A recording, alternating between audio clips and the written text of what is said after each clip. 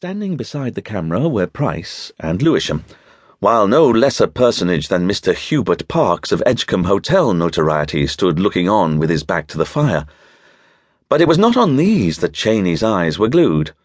Reclining in one of the armchairs with her feet on the fender was Susan, the house and parlour maid at Warren Lodge. Cheyne gasped. Here was the explanation of one mystery at all events. He saw now where the gang's knowledge of himself and his surroundings had been obtained.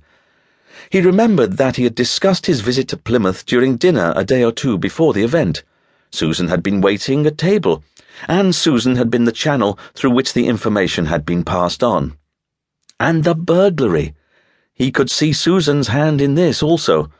In all probability she had taken full advantage of her opportunities to make a thorough search of the house for Price's letter, and it was doubtless only when it became necessary to deal with the safe that her friends had been called in.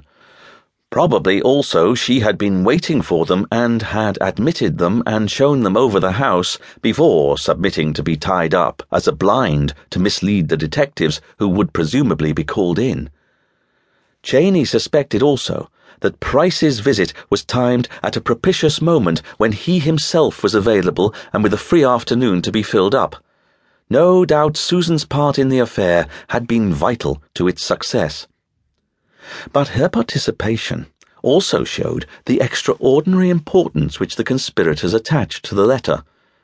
Susan's make-up for the part she was to play, the forging of her references, her installation in the Cheyne household, and her undertaking nearly 2 months of domestic service in order to gain the document, showed a tenacity of purpose which could only have been evoked to attain some urgent end. Evidently the gang believed that Price's claim on the barony was good, and evidently the others intended to share the spoils. Cheyne watched breathlessly what was going on in the room, and, to his delight, he presently found that through the open upper sash he could also hear a good deal of what was said.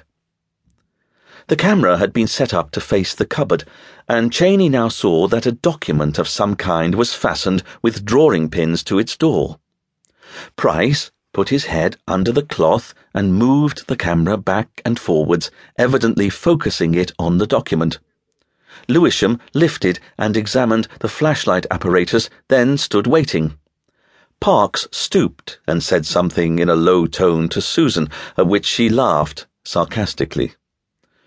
"Do you think 2 will be enough, or should we take 4? Said Price when he had arranged the camera to his satisfaction. 2, I should say, Parks answered. Even if we lost the tracing, 2 negatives should be an ample record. I should take 4, Lewisham declared. After all we've done, what is the extra trouble of developing a couple of negatives? 1 or 2 might be failures. Syme is right, Price decided. I shall take 4. Syme? Cheyne thought perplexedly that the man who had run the motor on the Enid had been introduced to him as Lewisham. Syme, was it? Then it occurred to him that probably each one of the 4 had met him under an assumed name, and he listened even more intently in the hope of finding this out. I wonder if that ass, Cheyne, put the cops onto us, went on Syme to the company generally. James talked to him like a father, and he seemed to swallow it all down as sweet as milk. Lordy, but you should have heard old James spouting. He rattled off his patter like a good 'un. Fresh absurdities each time and all that, didn't you, James? He didn't give much trouble, Price replied. I shouldn't have believed anyone would have given in as soft as he did. I pitched him a yarn about yours truly being heir to the barony of Hull that wouldn't have deceived an oyster, and he sucked it in like a sponge. But it wasn't that worked. I was keeping him without water, that did the trick. When I offered him another day to think it over, he collapsed like a pricked bubble. So would you if you had been in his shoes, Susan declared. I'd like to see you standing out for anything against your own comfort. You wouldn't have seen me get into his shoes, Price retorted, fitting a dark slide into the camera. Now, Syme, if you're ready. Price pressed the bulb, uncovering the lens, and at the same time Syme burned a length of magnesium wire before the document on the door, while Cheyne writhed with impotent